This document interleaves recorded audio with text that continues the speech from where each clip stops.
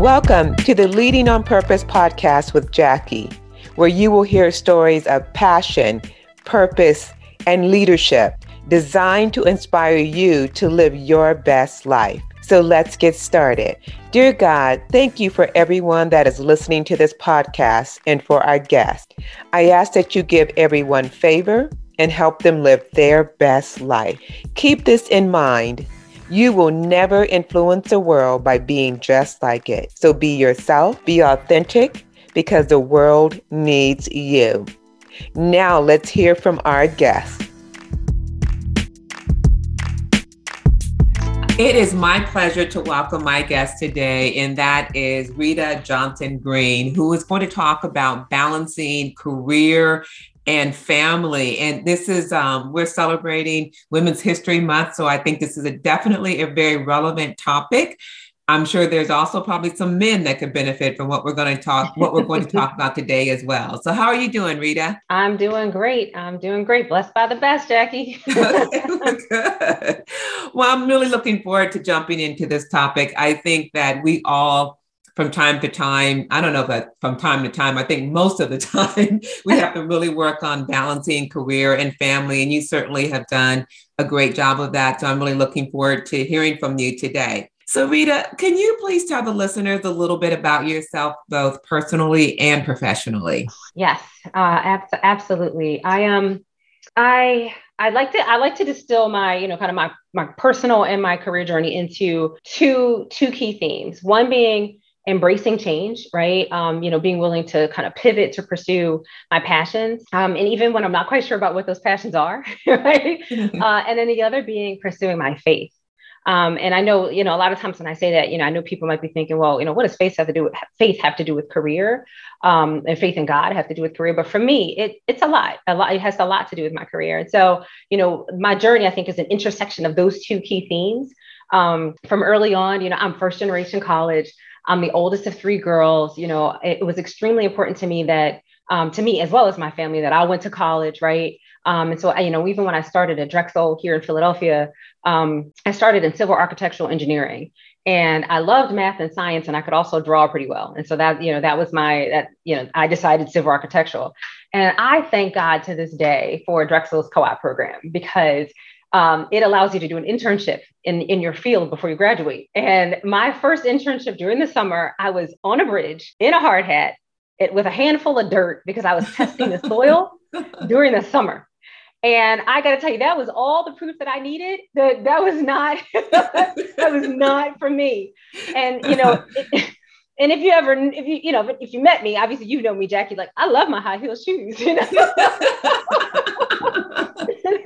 So my point is, I changed my major to electrical engineering after my sophomore year, and I got to tell you, my parents were like, "Wait, like, you're the first person to even go to college, and now you're messing up," And it was like a huge no, like, don't do that, you're never going to graduate, which of course I did, and yeah, I had to double up on some classes, but the experience, like, it really taught me early on that something that could be intimidating, like switching your major or whatever, the act of doing it is not as bad as the thought or the intimidation of it, And I feel like that applies to so much of the rest of my life, After that experience, I committed myself to really kind of like charting my own path, and creating a path that kind of meets my needs where I am in that moment, and not necessarily, saying, well, I'm in this, so therefore I'm stuck in it, And so a few examples of that is that I didn't plan to get married, right? But I met my husband on the first day of school at Drexel.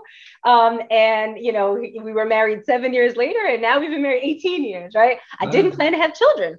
And, I've been blessed with two beautiful girls whom, if anybody who knows me knows how much I absolutely adore them. I went into consulting after undergrad, and I was doing a lot of financial modeling. And remember, I was electrical engineering. And then I decided I liked finance more than engineering. So I quit my job and went to Wharton and got, an MBA with a concentration in finance, So just consistently asking myself, like, am I fulfilled in what I'm doing? And, or is there something greater that I'd like to do, and pursuing that, And then next is my faith. I mentioned that I'm first generation college, and my parents really couldn't afford to send me to school. And so, I worked during high school to pay for just enough money for the first year of college And then, I was hoping that I just earn enough money to go back after that. And unfortunately that did not happen. So after my first year of college, I was all out of money and I wasn't sure what I was going to do. And I didn't tell anybody about it.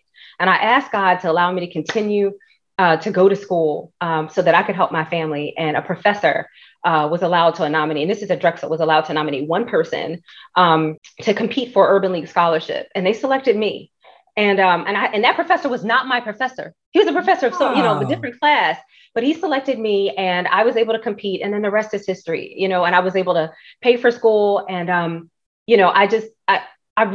I believe so firmly that God provides for you, even when you can't see a way forward, and I really apply that to the rest of my life. And so it is not my goal to like show people that I'm the smartest person in the room, or the most prepared, and the best at X and the greatest at Y, to impress other people, like to advance my career. When I stopped doing that kind of stuff and said, okay, I'm showing up because I want people to see the God in me, and I want to do my best at work because I know that God wants me to do my best at work, so I'm not winning arguments to prove that I'm the smartest, but I'm trying to win hearts to demonstrate God's love in me. I tell you, that's when my career took off like lightning. You know what I mean? And so I truly believe that God provides my needs. I respect and appreciate all beliefs and the diversity of all beliefs. But for me, authentically, my story is, I never be wed to anything because, whatever God has for me, if that requires a shift or a move or a change, I'm going to embrace it and go forth. Wow, this is a great story. Particularly, wow, God does definitely come through, like what you said in college. Wow, that's absolutely outstanding, Rita. So tell the listeners what you do now, a little bit about what your current role is. Yeah, so I started my career in, after I got my MBA, I worked at Johnson & Johnson in finance. But I was at the makers of Tylenol and Motrin, so more consumer products. And then I said, hey, I'd really like to get into, more pharma-driven or healthcare. And so I went to AstraZeneca and worked on the Nexium brand. And from there, I really kind of worked my way up in finance and started doing like kind of sales operations and sales leadership roles. And I really gravitated towards commercial operations. So how to commercialize a product. And so I planned on doing that at AstraZeneca, but then Spark called, and this was before we had commercialized our first product, and said, hey, do you want to build a commercial operations team from the ground up here at Spark? And I said, yeah, absolutely, and that's exactly what we did. So I led the commercial operations team. We launched Luxturna, which is the first gene therapy for a genetic disease that was approved in the United States. And I stayed at Spark for about 4.5 years and also went into a role where I was working with the qualified treatment centers that administer the gene therapy. And then that's when Bluebird called and said, hey, would you like to be a part of our sickle cell story? And sickle cell is 90% African-American and Latinx. And Bluebird hopes to be the first gene therapy to launch for sickle cell disease.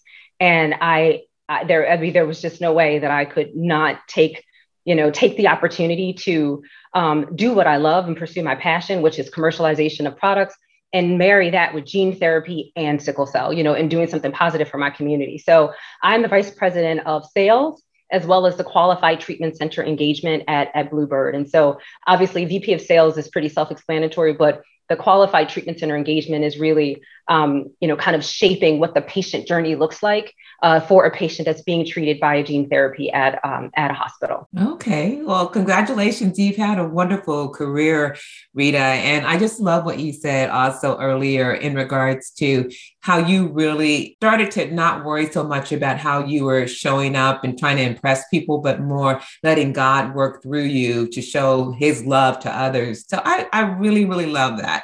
Really, really love that. Thank you for sharing that. Thank you. If you could share with the listeners, you mentioned that you're a first generation college graduate. What would you say, who are some women in your life that have really helped shape who you are today? Yeah, so one is, my mom, right? That would be number one. My mom is magical. Seriously. She does not take no for an answer, but it's in like the most kind way that you can imagine. So like people actually feel good when they're giving my mom her way. It's the craziest thing. And I try to employ her tactics, but I'm not Margaret. That's her name. But she's always made me believe that I'm capable of anything, you know. And her job, or the way that I see the job that she did in my life, was really like removing barriers when I needed it, you know. And so I had to ask for help, but when I asked for them, she would remove those barriers. But if I didn't, she let me have it. And so she really taught me self-sufficiency, and she taught me to ask for help when I needed it, which I think, you know, is huge. And now, you know, especially as an African American female, asking for help is hard, you know. And I feel like I got that practice with my mom. And then other women would be female leaders, female managers that I've had. You know, I've had some amazing female managers in my life.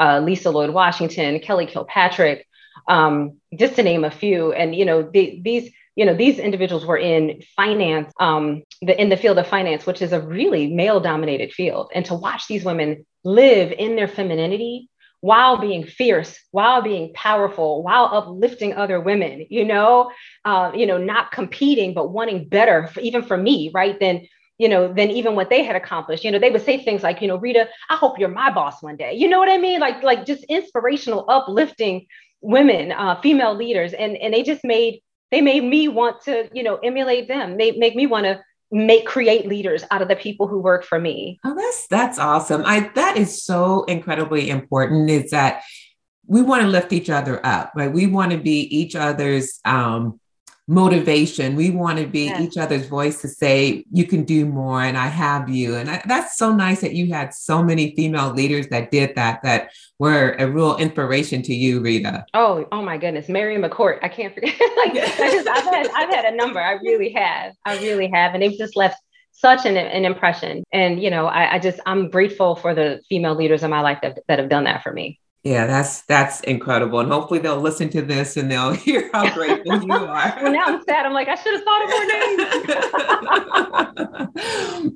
So you talked a little bit about some of the female leaders that have really inspired you. What do you feel are the top 3 leadership skills that women should exhibit to help them be successful? And I'm sure I say women, but I'm sure this applies to men as well. But particularly for Women's History Month, we're going to focus a little bit on women right now. So what do you think those top 3 leadership skills are? Yeah. So I think the first is resilience, right? Getting over failures, learning from them, and moving on. And it's interesting because, I mean, I've read a number of articles that, you know, talk about women, you know, really being hard on themselves in a way that men are not. You know, and so us really working on that resiliency, that even if something doesn't go right, it doesn't mean apologize 1,000 times, right? Like own the mistake and then move on. Because sometimes the more you apologize about something, the more you're highlighting what you did. The ability to authentically inspire is another. You know, it's one thing to be a great communicator, which is obviously really important. But if people don't trust you, it really doesn't matter what you say or how well you've communicated it. And so, you know, authentically inspiring others, through obviously belief in your own vision, but passion about what you do. You know, I think that comes through and speaks volumes about who you are, and then makes people want to follow, you know, makes people want to know where you want to go and then want to go with you. So that would be number 2. And then last, and I do think this one's probably more specific to women than any, is emotional intelligence, being able to read the room, right? Our aggression or passion and the way that we speak isn't always received, you know, the same way as other people, you know, especially when we're, you know, oftentimes the only female in the room, right? And so, you know, slowing down and taking a pulse check on our audience and making sure that, you know, what the message that you are delivering is actually being received the way that you want it to, is really important.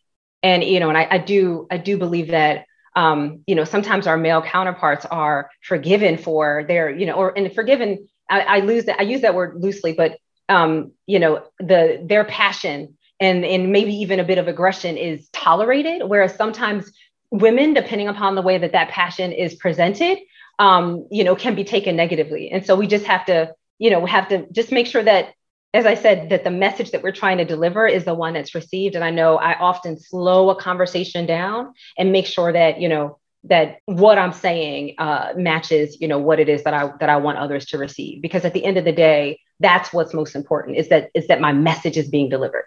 Mm-hmm. So, you know, the first thing that you said about getting over mistakes and failures and moving forward, I'm not sure if you watch Ted Lasso, but it has become one of my favorite shows. I just love that show. And Ted Lasso, early on in one of the episodes, he told his players to have a memory like a goldfish, which means that it's a very short memory. And, that really has really stuck with me, because sometimes I definitely am one of those individuals that if something does not go the way I want it to, I'll hold on to it far longer than I should. So I love what you said. That's beautiful. Thank you. So what about if you could tell the listeners, what are the top 3 actions someone should do to help navigate the corporate environment to enhance their career? So what are some things that you think people can do, top 3 things that particularly women can do to help navigate the corporate environment and help advance their careers? So I think one is to ask for help, right? Ask for a mentor, a sponsor, be direct and be clear about, the help that you need and where that person can help advance your career. And I know that that's always hard, because you want it to be authentic and you want it to be organic. And I believe that it can be all of those things, but you also want to be deliberate about asking for that help. And I think so often, others tend to, be very direct. Here's where I'm headed. Here's what I'm trying to accomplish. Here's how I see you how I see you participating in what I'm attempting to accomplish. And I believe that we need to be that clear, that women need to be that clear about that sponsorship and that mentorship. The second is really telling people where it is that you want to go and being clear about that. I think taking a step back and taking stock of your career and where, what you believe should be next.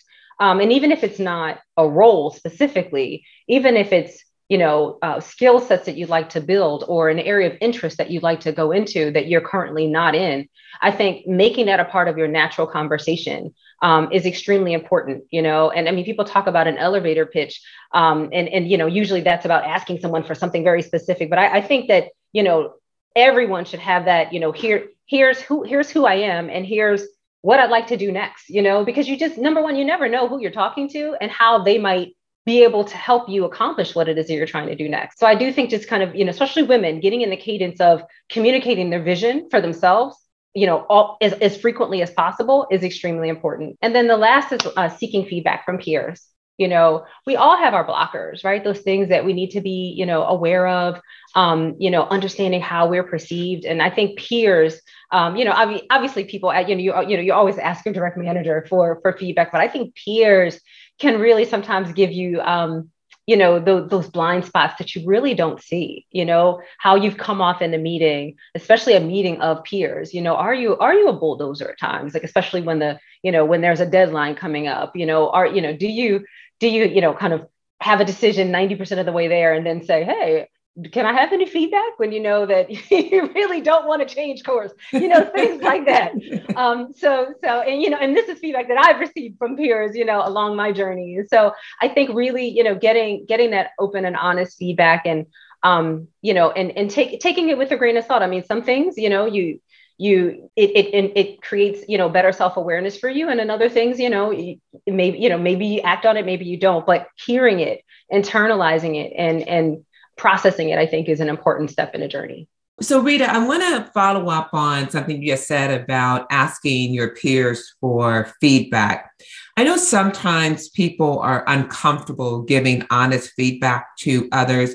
How have you been able to really get honest feedback from your peers? Because sometimes they just want to be nice and they'll say really just all these positive things, and that's great, but it doesn't really help you grow. So how do you get people to be real honest? I'm so glad you asked that question. Yeah, I have a really good strategy for that. I first select individuals that I trust, at an organization, especially when I first arrived, and that may morph into, a larger group of individuals, but, at least 3 to 5 that I believe that I can trust.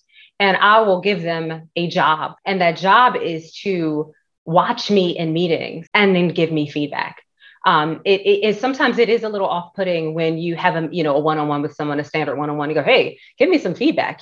Sometimes to your point, Jackie, people say, well, you did great. Yeah. But if a person goes into the meeting knowing that they are going to be expected, in your next one-on-one to give you feedback about what you did well and what you could have done better, how you were perceived in the meeting, how did you deliver information, all those things, and then now they're just owning up to the task at hand. It kind of takes some of the pressure off in a way, because they're doing what you ask them to do. Yeah, that's. So I do think that has helped me allow people to kind of loosen up and giving them permission to give me feedback. Now, that's a great example. I don't know that I've ever heard anyone say that that's one of their strategies for getting feedback. That's really good. I love that idea, because I think if you let people know in advance that you're going to want their feedback and you really ask them to observe you in certain situations, then it's really opening the door to that honest feedback. Yes. Yeah. And I think that they become partners in your growth. Now the feedback doesn't feel so intimidating. They feel that they're helping you develop. So the feedback has a different tone and a different feeling because of the help that you've now asked them for, as opposed to, okay, critically evaluate me, in a one-on-one. And again, to your point, they weren't expecting that question, and now they have to look retrospectively, as opposed to walking into the meeting knowing that their job is to evaluate you. And I love it. Really, really, what I'm taking away from what you're saying is to ask for what you need, ask for the help, ask for the support, ask for it. And I think there's so many people that want to help. They want people to ask them for it, and they're willing to give it. I know there's so many people in my life that I've asked for assistance, and they're so willing to help. Absolutely. They're so willing to help. So getting to my question about balancing career and family, you mentioned that you have 2 wonderful daughters. You have an amazing career. I know that you travel quite a bit. Why don't you tell the listeners how you balance your career and life? Thank you. Yes, I I don't. It's funny. I've heard a number of motivational speakers talk about how it's not balance. It's managing life and career and work. But I the way that I balance is really managing the expectations of others. And that's at work as well as at home. At work, I suggest deadlines. So if a person asks me to do something, or my manager asked me to do something, if they don't say state a deadline originally, I immediately suggest a deadline, and that deadline usually ensures my sanity, and allows me to balance all of the other competing priorities. And then from there, we begin to negotiate, if something needs to be done sooner. I'm also transparent about my appointments with my children and with my family. So, I tell my kids about my commitments at work. I'll tell them about a really important meeting that's coming up. I try to make sure that, everybody, whether it's at work or at home, really does know what I'm capable of doing or what I'm capable of giving in any particular week. To me, disappointment really comes from the mismanagement of expectation. And so, I stopped kind of hoping for the best, if you know that what I mean, just kind of being unrealistic and saying, oh, I hope that works out. There's 50,000 things that, are due today, and I have a dance recital in the evening, and I just hope this all works. And instead I'll say, okay, I have a commitment in the evening. I'm pretty sure I can maybe get through half of these things, but the other half, can we talk about what can be pushed until tomorrow? So so I'm being realistic with myself, and then being realistic with, all of my stakeholders, including my family. So I think really kind of taking control of that, and not just, approaching each day as a sprint to the end of the day, trying to accomplish every single thing in it.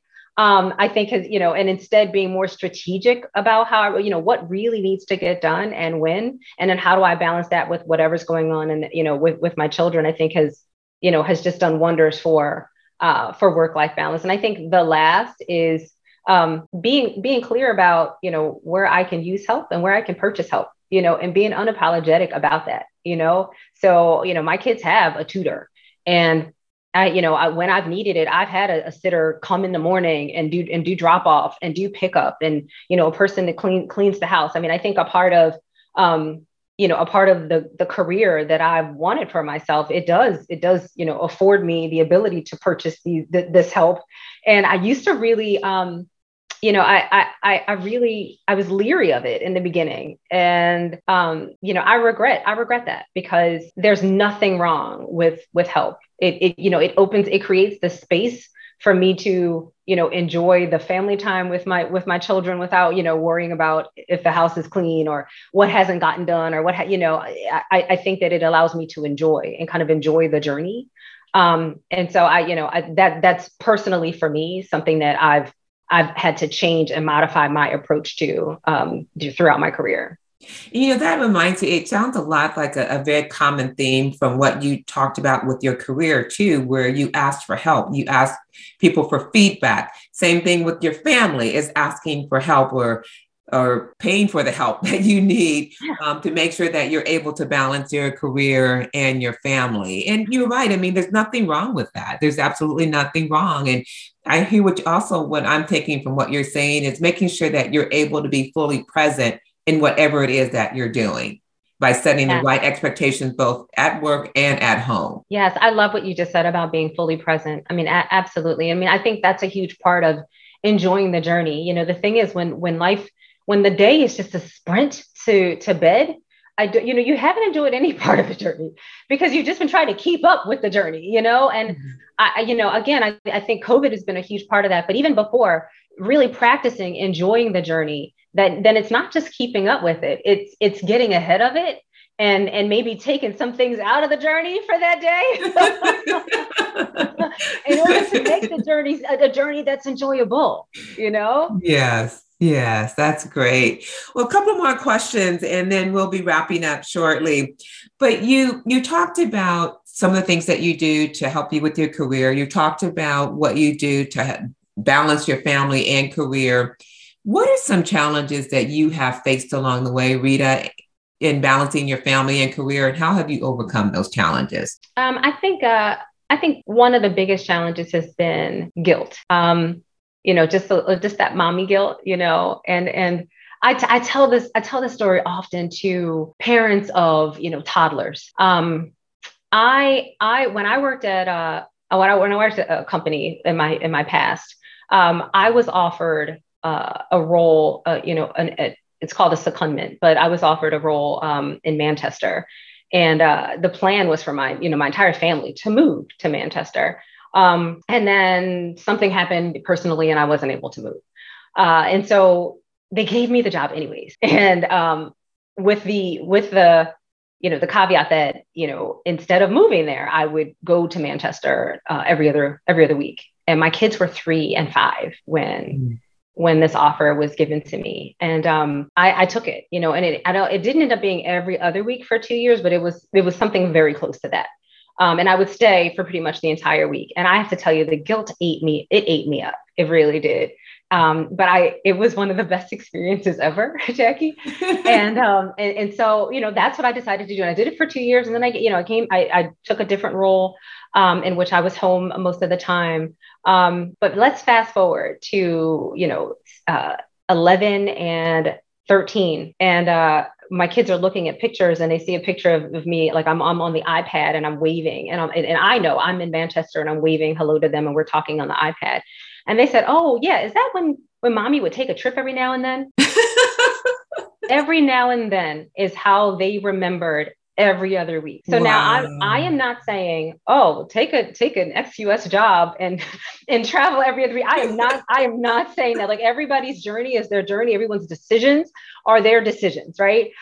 So people can feel how they felt about the decision that I made, but it taught me a lesson that so much of that guilt was, it was self-inflicted. I mean, the kids were fine and my husband was fine, and we had fantastic sitters at the time, and so like, I had done all that I could do to the point that I made earlier to manage the expectations in order to enjoy the journey. And I just wasn't letting myself enjoy it, So it just taught me a lesson. Like, you make a decision, and, if you need to pivot, but in that decision, live in that moment and take all that you can out of it. But I think that the guilt is unproductive. It's just unproductive, because either you're going to change change, your situation, or enjoy your journey, but don't feel guilty about the journey. That is, I know you're helping a lot of women out there right now. I'm sure you are, because I think most of us have experienced that mommy guilt. We absolutely have. And that is such a great example that they didn't even realize or feel like you were gone that often. Oh my gosh. I mean, they don't even remember. And, obviously if they were 11 and 13, it would have been a different story. But, sometimes in that, with those toddler years, you feel so guilty. And I seriously, she was gone every now and then. I said, oh, well, how often was I gone? I don't know. I mean, you were here most of the time. You know what? Yes, I was. Yes, I was. I'm sure that story is going to help a lot of people, a lot of women. All right, Rita, we're going to shift gears for a couple of minutes here, and I'm going to ask you a few questions, fun questions, and I just want you to respond with the first thing that comes to mind. Are you ready? I'm ready. Okay. First question is, what food could you never give up? I could never give up sea bass. Oh, Love okay. it. Love it. I probably eat it. I eat it for lunch most days. I thought you were going to say something unhealthy. Oh, no, you don't have to.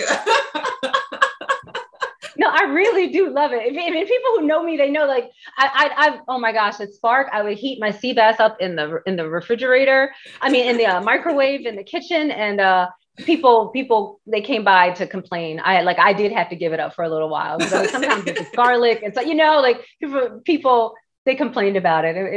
I'm a little bitter even to this day. No, that's great.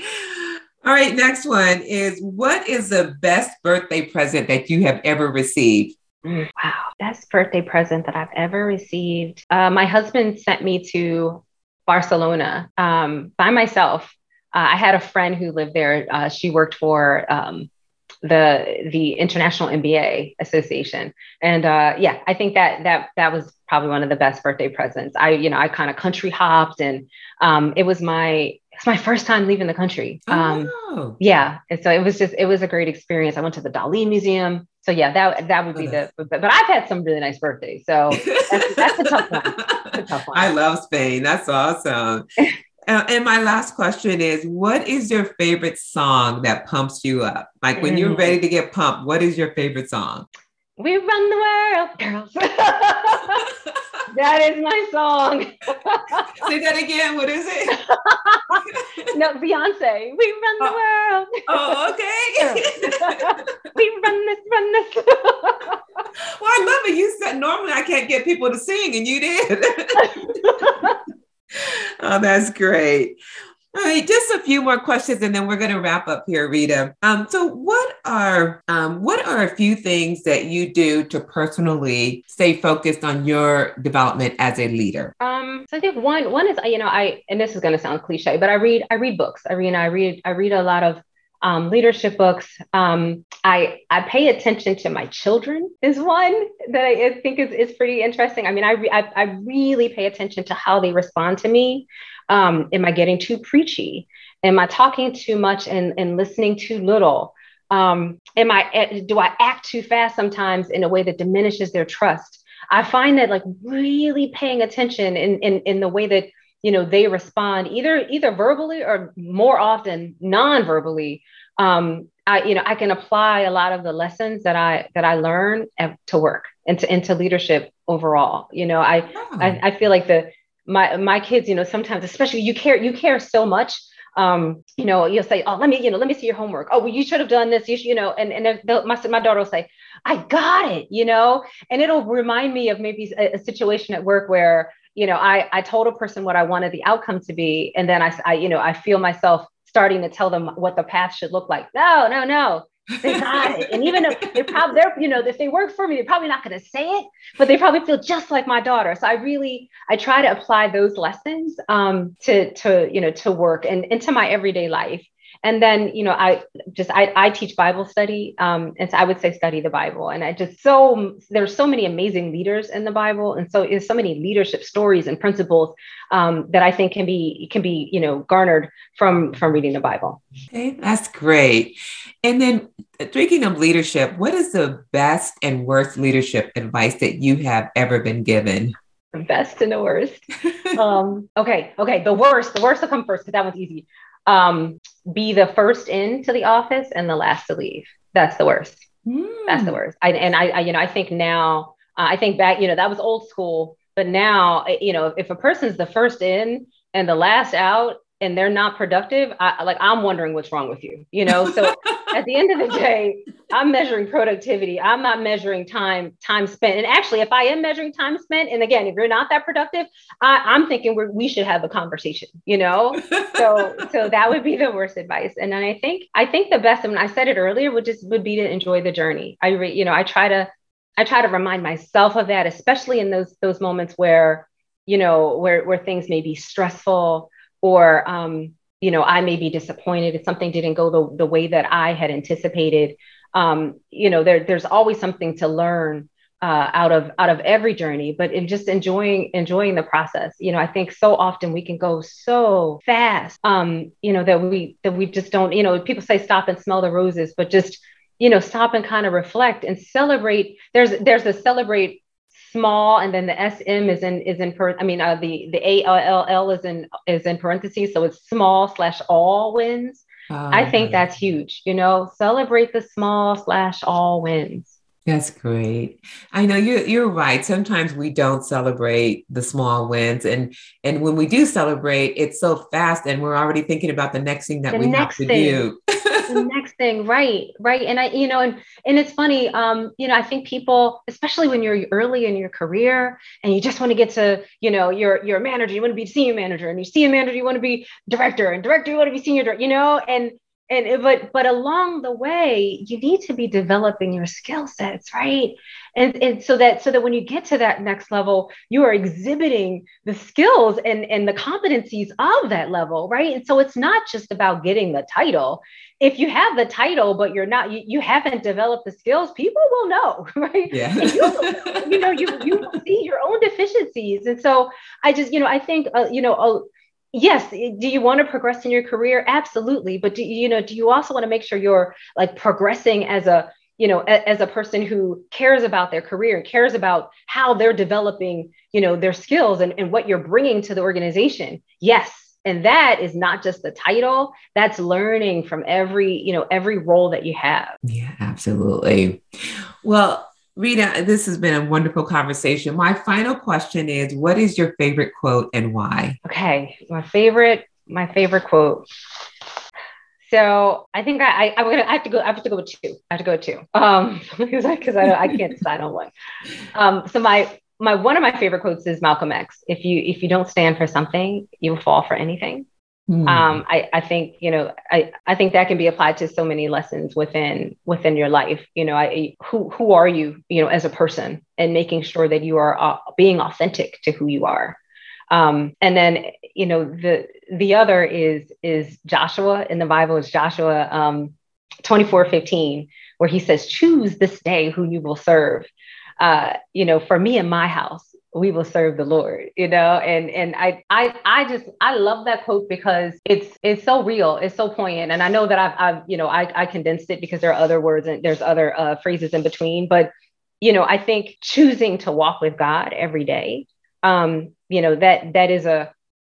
an honor or privilege, but it's also a choice. And I think, especially when you begin to, the amalgamation of your life or my life is work, is family, is God. And, oftentimes people are not going to integrate God in family, but God in work, but I really do believe kind of choosing each day to walk with the Lord is paramount to everything. And so that, that is definitely one of my favorite quotes. Yeah. Well, Rita, it has been a pleasure chatting with you. And I really want to thank you so much for your time. Thank you for sharing all of your great words of wisdom for so many women I know are going to benefit from listening to this. And congratulations on your successful career, as well as balancing your family and your career. So thank you so much for your time, Rita. It's been a real pleasure. Jackie, it's been such an honor. I really appreciate you asking me to come and speak to you today. And just thank you very much. I'm humbled. Thank you.